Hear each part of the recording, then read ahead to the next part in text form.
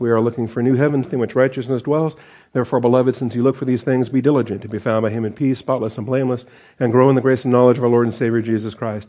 Our growth comes through the Scriptures. Join me once again in the book of Hebrews. And we're going to get our first look at Hebrews chapter 12 this morning. Hebrews chapter 12. We kind of rushed our way through the end of chapter 11 last week, but that's how the author wrote it. The author himself rushed through the end of the chapter as he was writing it, because he said, time will fail me. And this happens. And so we covered it the way that he wrote it and talked about those things. So folks were asking in between last week and this week if I really was serious about that. Are we really going to start chapter 12 today, or was I just teasing everybody? No, I wasn't teasing. We're starting chapter 12 today. So here we are. Therefore, since we have so great a cloud of witnesses surrounding us, let us also lay aside every encumbrance and the sin which so easily entangles us, and let us run with endurance the race that is set before us, fixing our eyes on Jesus, the author and perfecter of faith, who for the joy set before him endured the cross, despising the shame, and has sat down at the right hand of the throne of God. For consider him who endured such hostility by sinners against himself, so that you will not grow weary and lose heart. Shall we pray? Father, we thank you for the truth of your word and the blessing we have to assemble together. We thank you for the book of Hebrews, Father, for every book of the Bible, really, but this book in particular is so pointed, related to our priesthood, related to the glories of your Son and our position in him. I thank you, Father, for the great heroes of the faith that chapter 11 was filled with. But all those great heroes were looking forward to the coming of your beloved Son. And I thank you, in him we have the supreme example. In him we have the prototype for our own Christian walk. And I pray as we fix our eyes on him that we would understand the blessings that we have, the position, the experience, and the ultimate glory that we have by your grace. So, Father, this day is yours. Open our eyes to your truth. Open our ears. Soften our hearts. Bless us today with this feast. We thank you, Father, and we praise you in Jesus Christ's name. Amen. All right. Now, one thing I'm suspecting is that I have the wrong slideshow up here. I just realized. So, I can fix that. Update the shortcut.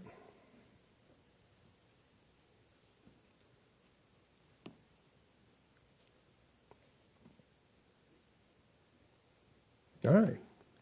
To all appearances, it looks the same. But the points that follow are a lot different, because it's chapter 12 now, where we are. All right.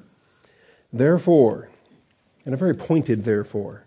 There's different kinds of therefores, but this one is significant as it's taking all of chapter 11 and boiling it down to a conclusion in Jesus. Since we have so great a cloud of witnesses surrounding us, let us also. We've got our day and age. We have our stewardship. This is our Christian walk. Let us also lay aside every encumbrance and the sin which so easily entangles us, and let us run with endurance the race that is set before us. The author is including himself in this. In fact, verse 1 and verse 2 are both in the first person plural. They're called hortator, that he is exhorting them in his appeal for obedience. And rather than simply commanding them in the second person to obey and do what they're told, he includes himself in this. It's part of the oratory device of including yourself in a command by saying, hey, come on guys, let's go do this. And so the author includes himself. That's true in verse 1, that's true in verse 2.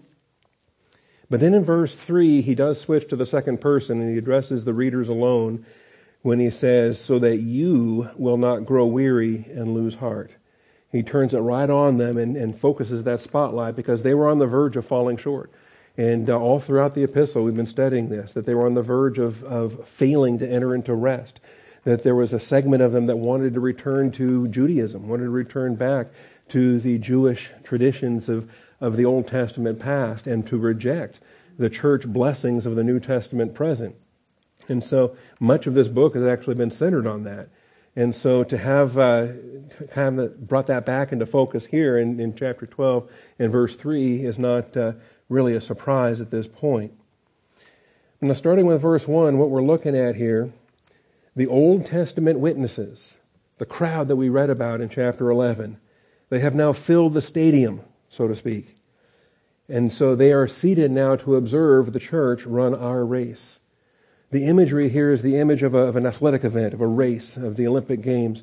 And they are surrounding. In fact, the same language used here for surrounding us would be the idea of an audience that's in a full circle around a performer on a stage or on a field, in a stadium, as it were.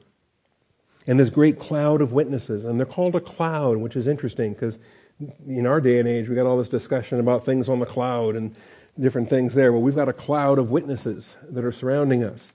And just to remind you, these witnesses are not the people per se, but the testimonies that they obtained.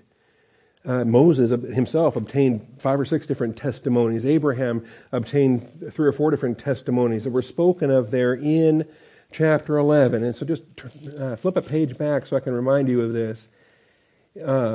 As chapter 11 started, the faith is the assurance of things hoped for, the conviction of things not seen, for by it the men of old obtained a witness.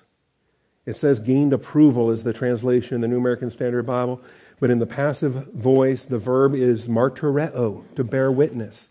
And they obtained a witness. And the blessings that we obtain when we walk by faith is exactly the same. We obtain a witness, that God himself observes what we do and he bears testimony to our faith. The angels observe what they do. They bear testimony. We obtain a witness. And same thing holds true, by the way, if we're not walking right. We obtain a different kind of witness at that point. So we can't avoid obtaining a witness. Everything we do is going to obtain a witness. But we want to obtain the blessings of a righteous witness from God himself by walking in the light, by walking by faith, by glorifying our Savior. And so they obtained a witness. And so, starting with Abel, he obtained a witness in his faith, and it's recorded for us in the Scriptures. We can be edified by the witness of Abel's faith. We can be edified by the witness of Enoch's faith, the witness of Noah's faith, and all of these heroes that are mentioned, and they're called heroes. They're men of whom the world is not worthy, and all the things that they went through, and every witness they obtained was pointing forward to something they would not physically see living on this earth. But the witness remains. And the witness is in Scripture, and the witness remains. And so, when we have a cloud of witnesses surrounding us, that's the imagery where chapter 12 begins. It's as if we're on the field. We're the athletes. We're the ones that have to run with endurance. And we're on the field, and it is the stadium is packed. And the stadium is packed with probably the worst spectators you can imagine to make you as nervous as possible. Now let me rephrase that. The stadium is packed with the best witnesses you can imagine. The best observers for your walk of faith are these heroes that they themselves walked that walk of faith. They themselves experienced what we're experiencing. See, so they are the witnesses. And it's interesting as the language is expressed here. We are surrounded. They are the witnesses, but we're still witnessing them as we run. If that makes any sense. That's a reminder that we have to run with endurance. A reminder that we can't give up. We might be tempted to give up. We might grow weary. We might lose heart. We may decide, you know what, it's not worth it. But then we look up to the stands and we see one of our heroes up there. We see Daniel, or we see Noah, or we see whoever, David, and we think, wow, they didn't give up. And so that then forms an additional motivation, forms an additional goad to our endeavors. And the best witness of all, or the worst witness of all, depends on how you want to phrase it, but is Jesus. What did Jesus endure? When did he give up? When did he throw in the towel or decide to go carnal? Never. And so that's the ultimate witness beyond the whole rest of the cloud put together, is the infinite witness of Jesus Christ. The fact that he's walked our walk. He's experienced what we've experienced. Tempted in all things even as we are, yet without sin. And he's watching. He's in the stands. Do you want to bail now with Jesus watching? I hope this helps, and the Scripture is designed to make it help. It's designed to remind you that He is watching, and I think one of the best tools for carnality is to forget that God is watching, and so you get it in your mind that you can get away with something, or you get it in a mind, or you just don't even think about it, because if you think about it, it gets uncomfortable. So keep thinking about it. Keep recognizing that God is watching. And that Jesus himself, who went to the cross to purchase our eternal life, he is in the stands watching with the remainder of this great cloud of witnesses, observing the church run its race. In a lot of respects, you remember how chapter 11 ended, where it says in verse 39, all of these, having gained approval through their faith, having obtained a witness through their faith, did not receive what was promised. Every one of those Old Testament heroes physically died and went to Abraham's bosom. They did not see the kingdom of God arrive on this earth. We haven't seen it yet either, by the way. It's still future when the King arrives. It says in verse 40, because God has provided something better for us. And that them versus us, that's huge. People miss that. People blend that. People confuse that, particularly when they try to defend replacement theology, or to try to claim that the church is really, New Testament Israel, or that Israel was really just Old Testament church. That is wrong. They are them and we are us. And the language here of them and us is critical at the end of chapter 11, because it says, apart from us, they would not be made perfect. And really, in understanding the unfolding plan of God, from Alpha to Omega, understanding how it worked with the angels, with the Gentiles, with Israel, now with the church, what happens after the church is removed? What's coming up next when the rapture takes us all to glory? Well, Israel resumes the program that was cut off when they crucified their Christ. God's not done with Israel. That program continues. And so all of these things come together. Not only does God have a plan that is a sequential plan, but each of those elements within that plan has a purpose. And if he doesn't finish his plan for the church, he can't finish his plan for the Old Testament saints. Does that sound awkward? Did I just tell God what he can't do? Okay. Well, God himself said what he could not do, because God put it in the Bible. Apart from us, they would not be made perfect. And so it's curious. If you ever stop to wonder, in a sense, if you were here last hour, we're talking about our position in Christ as taught in the book of Colossians and other passages, but thinking about the privileges we have as the royal family of God, the position and blessings that we have in the church age. They didn't have those. They got saved looking forward for a coming Messiah. Messiah is coming someday. Someday the serpent's head will be crushed. Someday my sins will be removed. And they believed and they were saved. But until the Redeemer went to the cross, their sins weren't removed. They were simply covered. They were simply atoned for. So they didn't die and go to heaven. They died and went to Abraham's bosom. They went to a place of comfort until such time as their sins could be removed. Then Jesus could take them to heaven. All right? So these things become important. Without the church age, apart from the body of Christ and the royal family of God, apart from us, they would not be made perfect. And so we see that not only are we the center of this, being suited as a bride for his beloved Son, but these things are bigger than just the church by itself. That we're going to have ministry to Jews and Gentiles in the millennium. That we're going to have ministry to the 1,000 generations after the millennium. And the new heavens and new earth, when 1,000 generations are born to love Jesus Christ. And the ministry of the church will have there become significant as well. So these witnesses are surrounding us. And they're watching us, we're watching them, and we run. It says, let us lay aside. Let us also lay aside every encumbrance and the sin which so easily entangles us. We're supposed to lay these things aside, take them off, and drop them. Now, to illustrate, what did the athletes do in the Roman world before they started their race? Even the word gymnos, it means naked. And the athletes would strip naked. That they would run with nothing but what they were born with. All right? That's the metaphor. What do we have that we're still holding on to? That's slowing us down in our race. We're supposed to cast it aside. And you see, it's not even necessarily a sin. In fact, sin isn't even the first item. Sin is the second item that's listed here. The first item is the encumbrance. Something that in itself may not be sinful, but it's weighing you down. And so it has a similar effect to what sin has. Now, a sin will actually tie you down, tangle you up, trip you up. Sin is worse than an encumbrance. But even the encumbrance has to be laid aside so we can run with endurance the race that's set before us. All right, so we're going to take a few minutes this hour, and we're going to talk about taking things off, because we're told to in several passages of the New Testament. New Testament saints, we take off and lay aside all kinds of things, starting in Romans 13:12. Let's get a list of everything we're supposed to take off here this morning. Romans 13:12.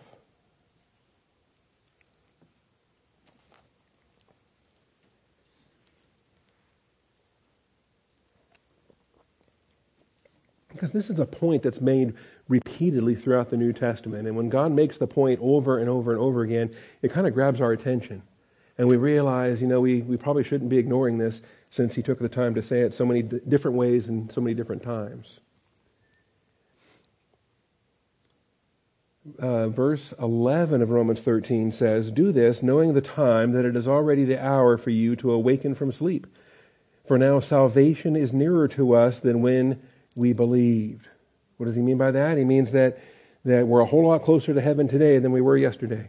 And each day that goes by gets us one day closer. And however long we've been saved, this could be our final day to lay up treasure in heaven to glorify Jesus Christ. We don't know when the trumpet's going to sound. It could be today. And so with that sense of imminency, and maybe physical death, maybe rapture, but we're all just day by day, moment by moment anyway. And it says, the night is almost gone and the day is near. Isn't that beautiful?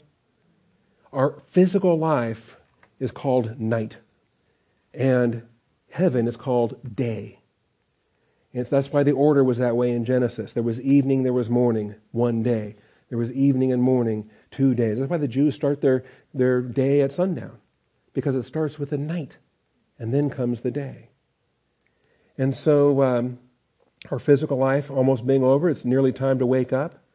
Therefore, let us take off, let us lay aside the deeds of darkness and put on the armor of light. So laying aside the deeds of darkness. All right, we recognize this. This is a metaphor. Of course, we get this. It's like taking off a jacket or something. But taking off the deeds of darkness, laying it aside. We don't want any more of that. This isn't to earn salvation. This is because we're saved. This is because we have eternal life. He's given us the new life. We want to walk accordingly and put on the armor of light. This is a little bit different armor than the Ephesians 6 armor. I think that one's the full battle armor. This one's the armor of readiness. And let us behave properly as in the day, not in carousing and drunkenness, in sexual promiscuity and sensuality, not in strife and jealousy. That's all stuff that he didn't need to save you for you to do all that kind of stuff. He could have left you unsaved and you could have kept doing all that kind of stuff. But he saved you. And now in Christ there's a new manner of life. So take off the deeds of darkness and put on, as it says in verse 14, put on the Lord Jesus Christ and make no provision for the flesh in regard to its lusts. Put on Jesus. So you take off one thing, you put on something else. Taking off the deeds of darkness, putting on Jesus Christ. That's not talking about getting saved. Everybody in this context is assumed to be saved. How's the unbeliever going to take off the deeds of darkness? But putting on Jesus Christ is far more than just getting saved. You've got to decide each day that you're going to wear Him. You're going to wear His image. You're going to bear His image to this lost and dying world. So put on the Lord Jesus Christ. And you'll notice it's preventative. It's like an inoculation against sin. When you put on the Lord Jesus Christ, you are making no provision for the flesh in regard to its lusts. You're not paving the way for your next sin because you're circumventing it with this preventative technique of putting on Jesus. So there's a blessing connected to that. We have another such passage in Colossians 3 in verse 8. Colossians 3:8.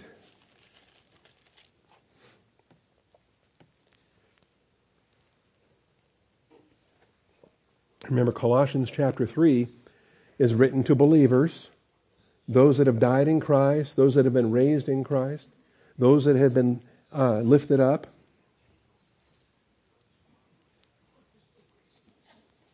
Colossians 3 says, therefore, if you have been raised up with Christ, keep seeking the things above, where Christ is, seated at the right hand of God. Set your mind on the things above, not on the things that are on earth, for you have died, and your life is hidden with Christ in God. Are we clear? When you're looking at Colossians 3, 1 through 3, nobody here can possibly still be an unbeliever. Everybody in this context is saved. Everybody in this context has been raised up with Christ, is to be seeking the things above, setting their minds on the things above, so that the activity which is described next is not activity that you can be obedient for and try to earn salvation. We're past that already. We're not trying to earn or deserve anything with the activity. So verse 5 says, therefore consider the members of your earthly body as dead to immorality, impurity, passion, evil desire, greed, which all amounts to idolatry. For it is because of these things that the wrath of God will come upon the sons of disobedience. Notice, that's not you, that's those guys, the unbelievers. And in them you also once walked when you were living in them, back in your unbelieving days. But now you also put them all aside. Take them off. It's the language of stripping, the language of getting naked. Take all these things, get rid of them. Strip them off. Lay them aside. Anger, wrath, malice, slander, abusive speech from your mouth. All those have to be laid aside. And then we're going to get dressed down in verse 12.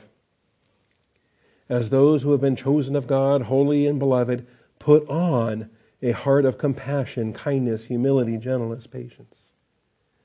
So these metaphors are used for taking clothes off, putting better clothes on.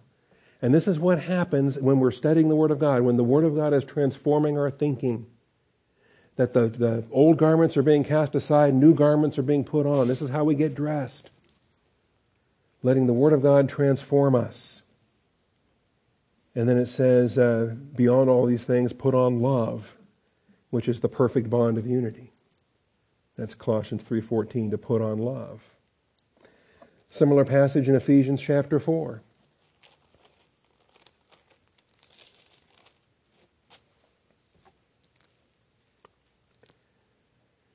Ephesians 4.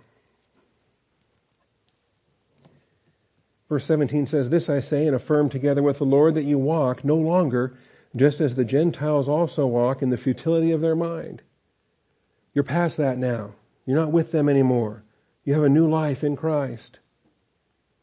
As it says, being darkened in their understanding, excluded from the life of God because of the ignorance that is in them, because of the hardness of their heart. And they, having become callous, have given themselves over to sensuality for the practice of every kind of impurity with greediness. But you did not learn Christ in this way. Notice that expression, learning Christ. Underline that. Pay attention to that. Because that's different from receiving Christ. Once you receive Christ, you need to begin then learning Christ. And until you receive Christ, you can't. So the unbeliever can't learn Christ. But once you receive Christ, once you're saved, you can start to learn Christ. And as you learn Christ, you have this transformation that takes place. You start stripping off the old garments and putting on the new garments. And there's less and less of you and more of Jesus with each passing day in our Christian growth and transformation. If indeed you have heard Him and have been taught in Him just as truth is in Jesus, then in reference to your former manner of life, you lay aside the old self, which is being corrupted in accordance with the lusts of deceit. Now that we know for a fact that this is experiential, this happens in time, we have to do it. We have to lay it aside. This is not what happens to us when we get saved. This is what we do after we're saved. because we're commanded to do it. And also, that former manner of life is not annihilated, it's not dead, it's not gone, it's not buried, it's still lurking around. And it's even getting worse.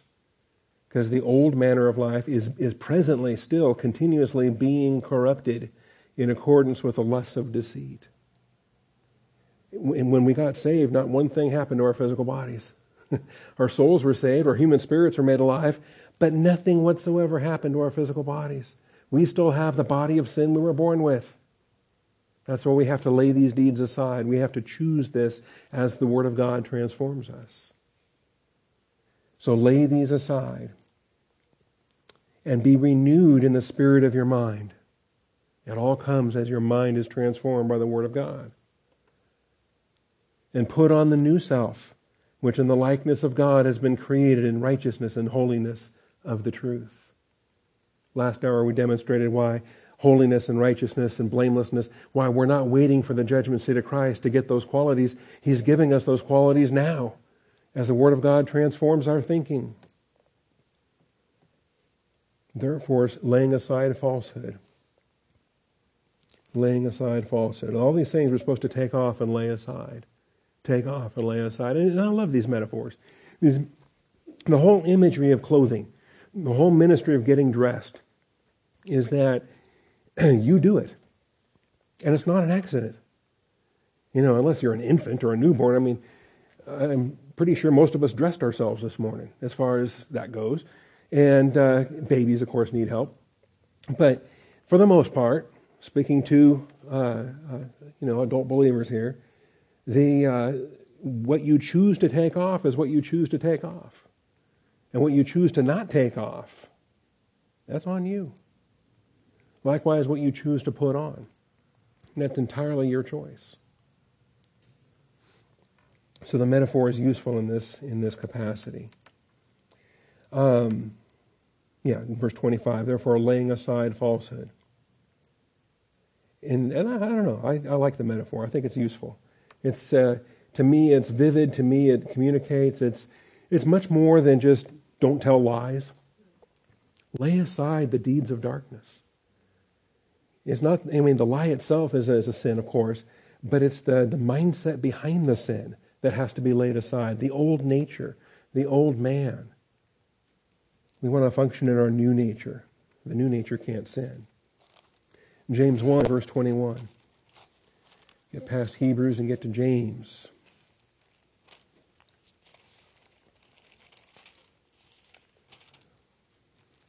James 1 and verse 21.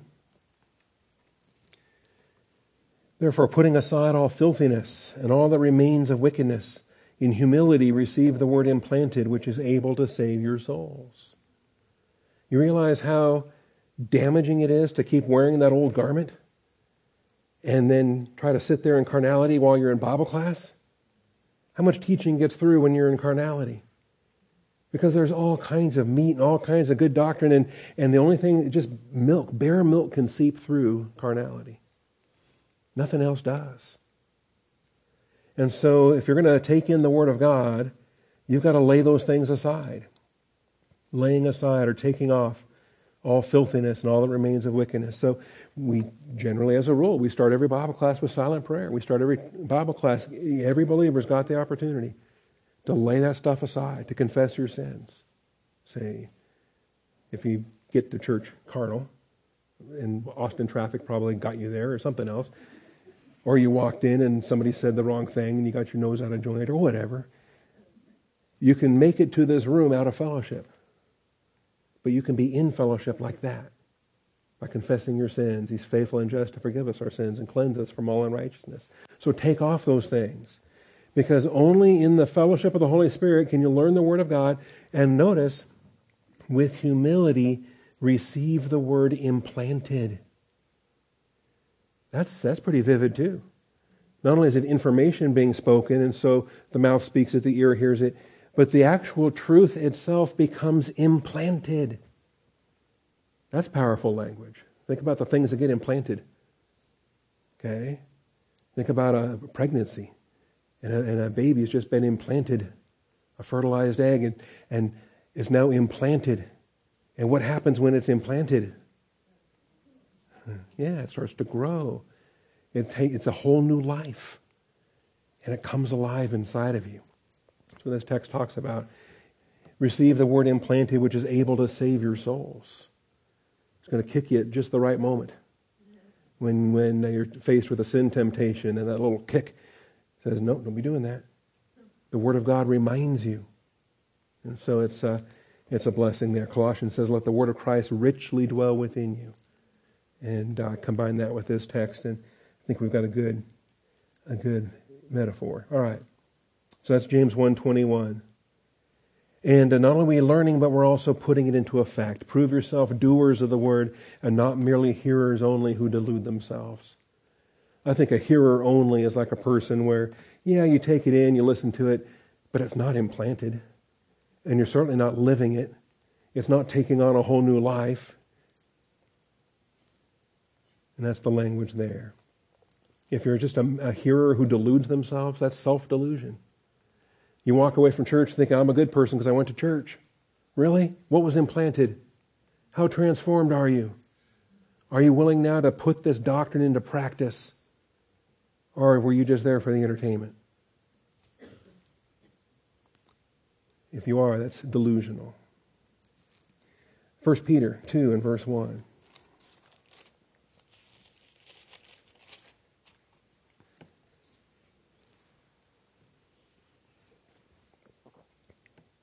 Therefore, putting aside all malice and all deceit and hypocrisy and envy and slander, like newborn babes long for the pure milk of the word, so that by it you may grow in respect to salvation, if you have tasted the kindness of the Lord.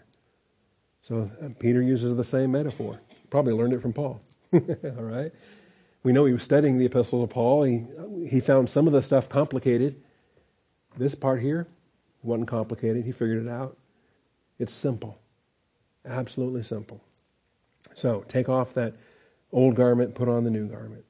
So this is what we're told to do. And many passages in the New Testament tell us to take off and lay aside all kinds of things. What Hebrews 12 is telling us to take off, to lay aside, is the encumbrances and the sins. Encumbrances and the sins. Understand, encumbrances, the weights, they may not be in themselves sinful. There might be nothing wrong with them at all. They're valid, they're legitimate, but they are weighing us down and they hinder our race. They weigh us down and they hinder our race. And so we have to ask ourselves, why am I holding on to this so firmly? Why am I so attached to this? Why am I not willing to let it go?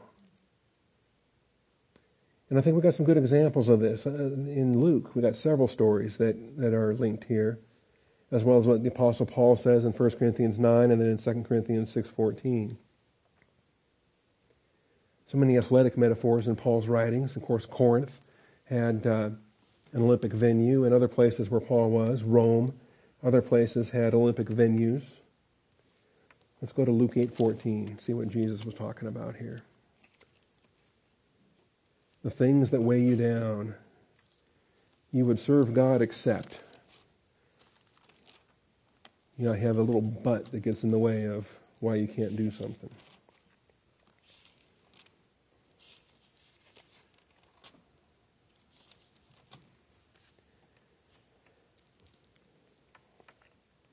Luke chapter 8 is the parable of the sower.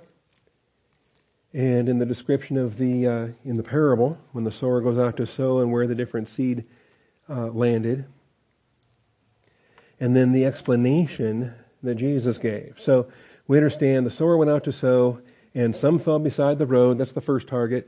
It was trampled underfoot, and the birds of the air ate it up. Other seed fell on rocky soil, and as soon as it grew up, it withered away because it had no moisture. In the rocky soil, that's a different issue. That's not what we're looking at this morning. But the thorns, this is the encumbrance principle. Other seed fell among the thorns, and the thorns grew up with it and choked it out. Choked it out. Other seed fell into the good soil, grew up and produced a crop 100 times as great. And so as we tend our garden, we want to clear away the stones, we want to clear away the thorns. We want to make sure that we have good depth of soil. So as the Word of God goes forth, we can receive the Word implanted, able to save our souls. And that's how he first gave the parable. And then his disciples began to question him to see what the parable meant. And in verse 14, he describes it, the seed which fell among the thorns, these are the ones who have heard, and as they go on their way, they are choked with worries and riches and pleasures of this life and bring no fruit to maturity. They got so much other stuff going on, they don't have time for serving the Lord, for taking what they've heard and putting it into practice.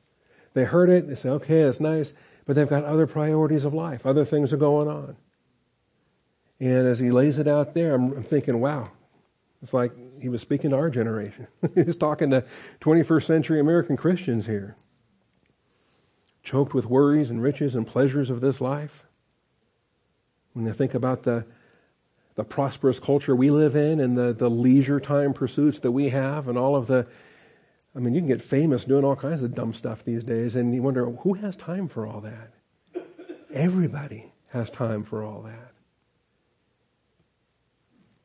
Anyway,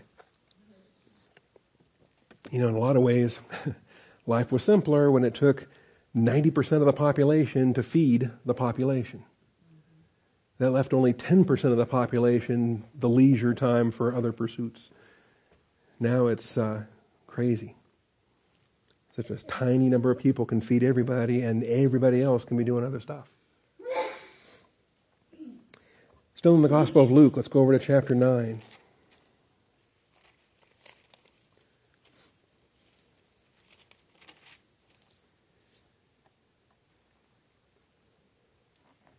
Verse 57, as they were going along the road, someone said to him, I will follow you wherever you go. And, yeah, right. People say that, and they get excited, and they get emotional, and Jesus said to him, the foxes have holes, and the birds of the air have nests, but the Son of Man has nowhere to lay his head. It's a subtle way of describing the fact that ministry has difficulties. And he said to another, follow me. But he said, Lord, permit me first to go and bury my father. You're willing to serve, but there's stuff to do in the meantime. And I'll get to it someday. I'll get to it someday. But he said to them, allow the dead to bury their own dead, but as for you, go and proclaim everywhere the kingdom of God. And so it's a parable about priorities. And when push comes to shove, what gets pushed and what gets shoved. Another also said, I will follow you, Lord, but first permit me to say goodbye to those at home. But Jesus said to him, no one, after putting his hand to the plow and looking back, is fit for the kingdom of God. See, some people let go a little bit, but they keep looking back. And they haven't really let go at all. So that becomes a snare as well. Any of these things can be snares. It can be the encumbrances. They slow you down. How fast, if you're supposed to run with endurance the race that's set before you, how fast are you really running if you keep looking back to where you came from, to what you left, to what you wish you could bring with you?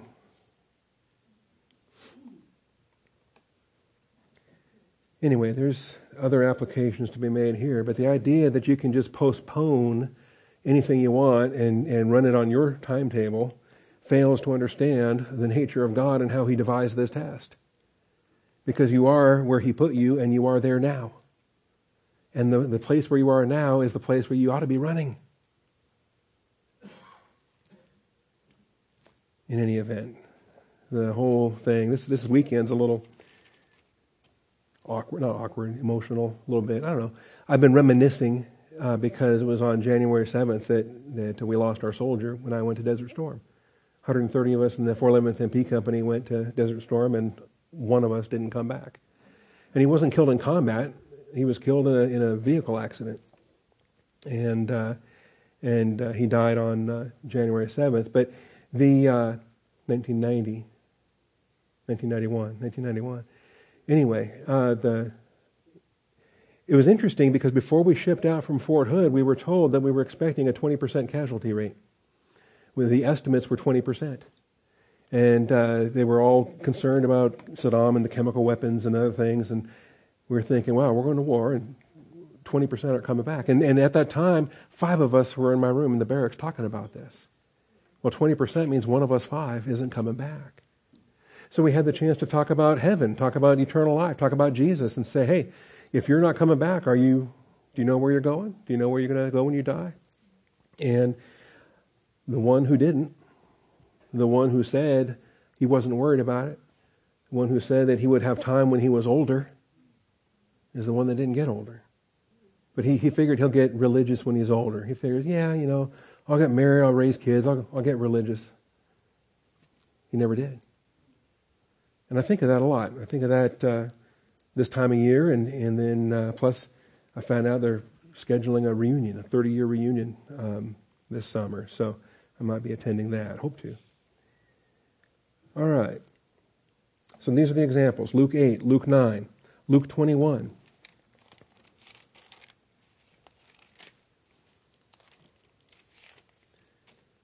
The sin that so easily entangles us, the encumbrance that weighs us down.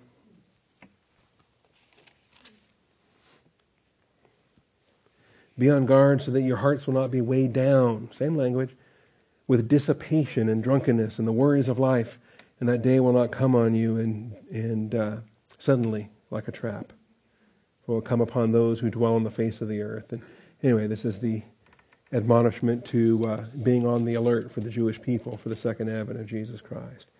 Another passage that describes what happens when you're weighed down. 1 Corinthians 9, this was Paul's take on it. And on the basis of 1 Corinthians 9, a lot of people think that Paul also wrote Hebrews. I think the author of Hebrews was familiar with Paul, traveled with Paul, knew Paul's writings, helped Paul write some of them. If Luke is the author of Hebrews, then Luke was also the scribe for Paul when he wrote the prison epistles. The pastoral epistles, 1 Corinthians 9, 24 through 27. Do you not know that those who run in a race all run, but only one receives the prize? Run in such a way that you may win. There's a purpose for why you're running. Everyone who competes in the games exercises self-control in all things. They then do it to receive a perishable wreath, but we an imperishable.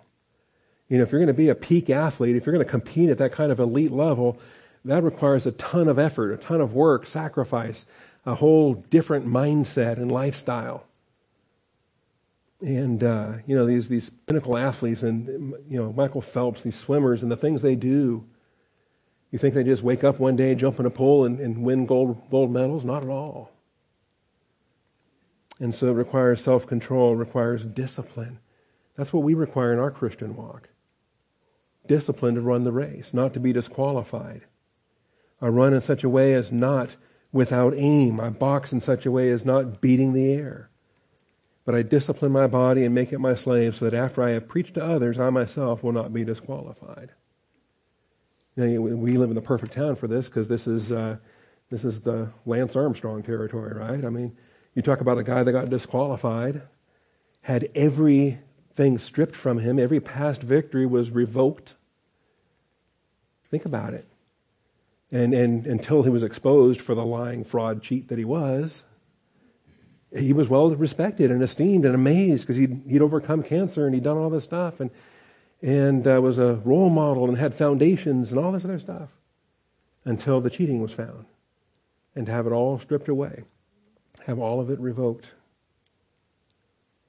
And so we think about the ministry in this way as well, and being faithful in the Word of God and living out your faith and all these things. And Paul would not want to be disqualified from any crown that Jesus would offer him at the judgment seat of Christ. Finally, 2 Corinthians 6:14.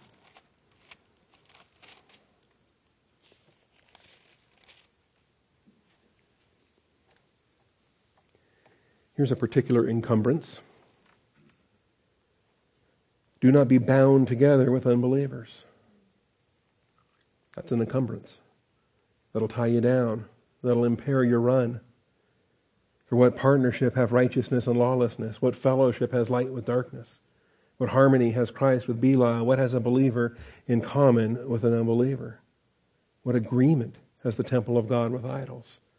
That whole chain of rhetorical questions builds on the primary premise. Don't be bound together.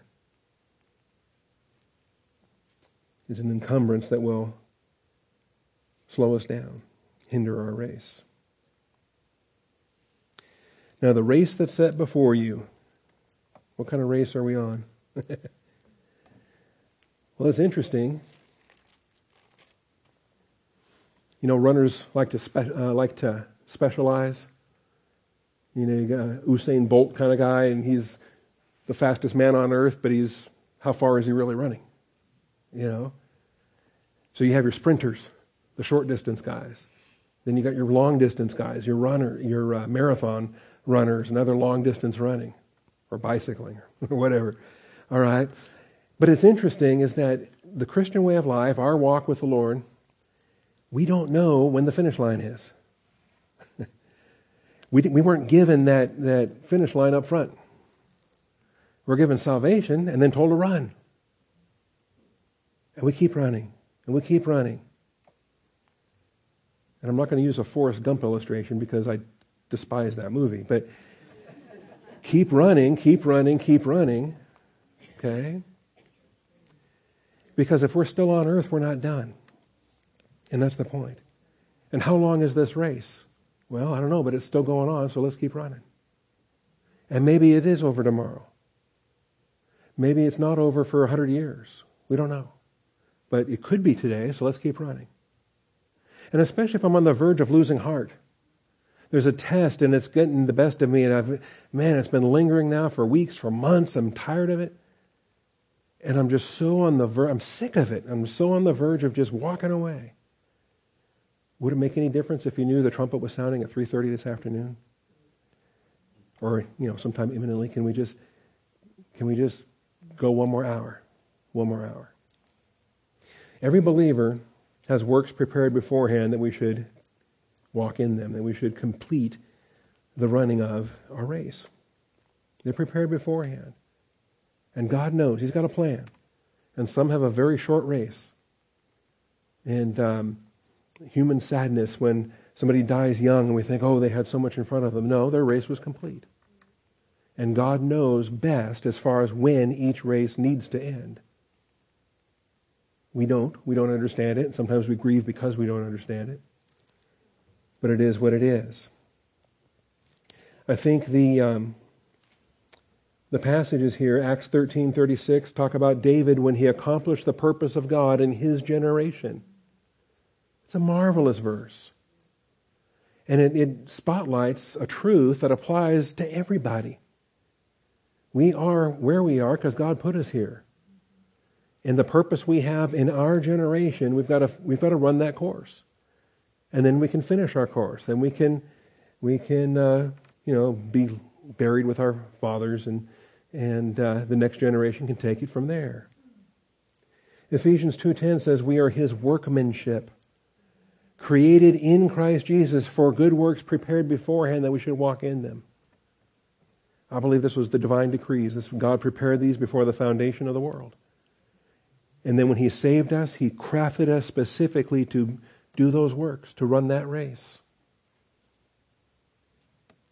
2 Timothy 4:7, Paul was able to say, I've finished my race. He knew he was done, that he had run well, that there was a crown waiting for him. There was never a question that when he finished that race, the crown was there, because he had run with endurance. And here, Hebrews 12:1, run with endurance the race that's set before us. Did you notice in Hebrews 12:1 that we don't get to choose the race we want? It doesn't say run with endurance any race you feel like, or go run somebody else's race if you think it's better than yours, or easier than yours, or more fair. It's not fair that you run the race. No, this is the race He's given you. And if you think it's unfair, then you're assigning God unfairness, because God's the one that put it before you. And everything He does is righteous. How sad it is to consider the race over when it's not yet over. To just stop and say, that's good enough. Or to say, I've laid hold of my prize when I haven't laid hold of it yet. We were just in Philippians last year, and Philippians 3 talks about this, forgetting what lies behind and reaching forward. He says, brethren, I don't consider myself as having laid hold of it yet, but this one thing I do, forgetting what lies behind and reaching forward, that I might lay hold of that for which also I was laid hold of by Christ Jesus. All right. Well, I saved us a lot of page flipping by not looking at all those verses on the slide, but I'm out of time. The communion Sundays are always the short Sundays. We're going to be told how to do this in verse 2, fixing our eyes on Jesus. That keeping your eyes on the Lord is the surest way to run with endurance that race.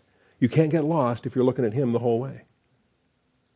But you take your eyes off the Lord, good luck running with endurance the race that's set before you. You're going to be off course quicker than you realize. You're going to be running off into the Tules somewhere and you're nowhere near the course. That becomes a problem. We'll pick up on this next week, Lord willing, and rapture pending. Father, I thank you for the truth of your word and the blessing we have to study this morning. I thank you for the book of Hebrews. I pray, Father, that the brothers and sisters of this congregation would recognize the purpose for which you've created them. They would embrace the truth of the Word of God every day, in every decision, in every facet of our lives.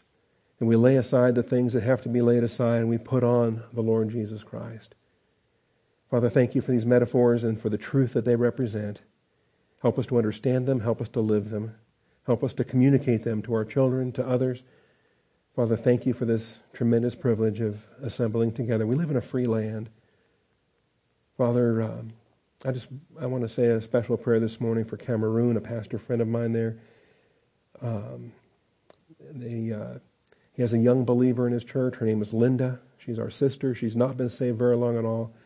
And her brother was shot and killed yesterday, and they just learned about it this morning. And Father, from Sunday to Sunday, sometimes they can finish church, and sometimes they go hide in the jungle because there's a civil war going on, and it's just a bad situation, Father. So I do pray for them, and I pray that you sustain them in every possible way. I pray for Linda, that you help her to grow.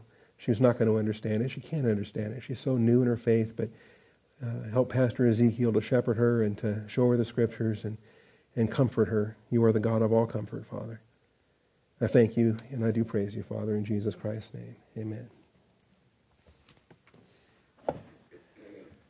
All right. The Sunday school is going to come in here and join us for communion in just a moment. In the meantime, we will sing a hymn.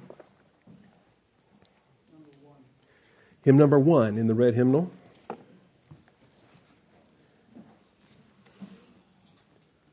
O worship the King.